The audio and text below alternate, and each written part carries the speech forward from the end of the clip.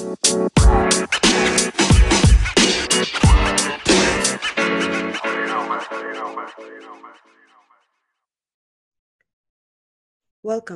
to Impact by Choice with your host, Andrada Aniti. I want to share something interesting with you. My kid lost 2 teeth in the last 4 days. And each time I had to play Tooth Fairy. And guess what? In the last 4 days, for the last 2 times when she lost teeth, I forgot. And today in the morning, she came up running to me and said, Mommy, Tooth Fairy forgot about me again. Even though last time I told her that I'm going to talk to Tooth Fairy so that she will, just come to her senses and not forget about my girl anymore.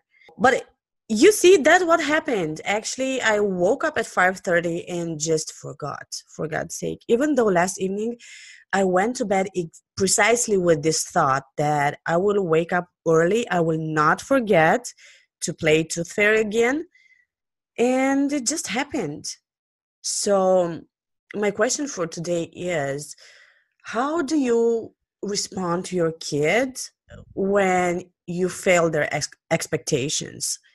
When they fairly believe in something like the Tooth Fairy, which is actually, just an industry fabricated idea, but unfortunately it's getting transferred to kids through, I don't know, some parents or just TV shows like cartoons or movies or anything like that, or even from peers from the kindergarten school.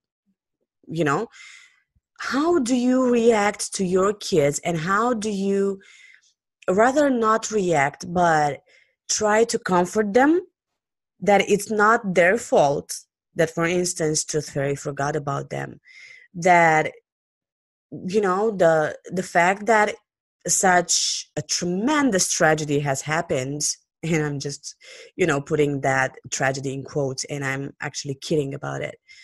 So the fact that the tragedy happens is not their fault, and that things just happen in life and people forget, and even fairies can forget, right? to be honest. Because nothing is perfect in everyday life. Nothing happens like in the movies. And we must learn to accept the fact that we cannot control everything. And kids especially want to control everything.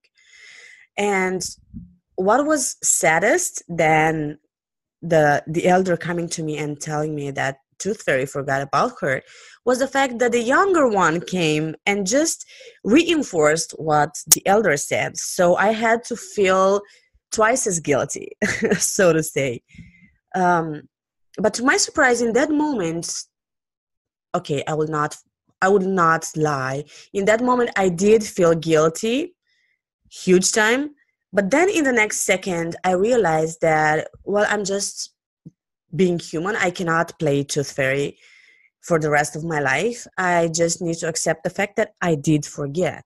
And the fact that I need to teach my kids that people do forget things, and they shouldn't beat themselves up because they forget things, because things do not happen how they want them to happen, because they will not manage to succeed from strike one. And my reaction was to tell her that I will talk to Tooth Fairy again, of course.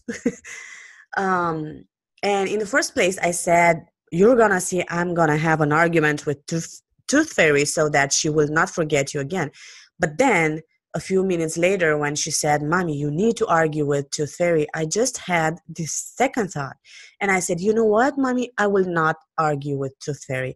I will just try to talk to her as in, like friendly, to have with her a friendly chat, and just try to make her understand that you felt, you didn't feel well for the fact that she didn't come to you, and that probably she needs to remember you for the next time that your tooth will will fall off.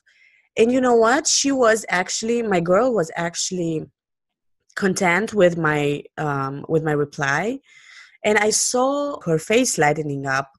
And a few minutes later, she was already all cheerful. And she wasn't upset anymore. She wasn't crying. She wasn't upset with me. She wasn't upset with Tooth Fairy any longer. So the point that I'm trying to make with this story today, I think, is the fact that we need to teach our kids to not beat themselves for things that they cannot control. And again, kids want to control everything. And I can tell you this firsthand because my young one always wants to be the first, no matter what, no matter what's the activity, no matter what time of the day and stuff like that.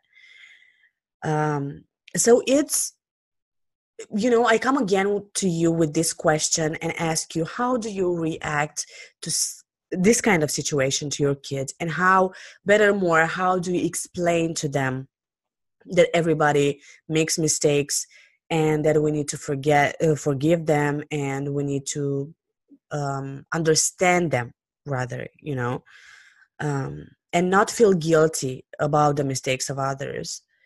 So I would be really grateful if you chose to leave me a voice message or to send me an email. You will find all the details in the episode description.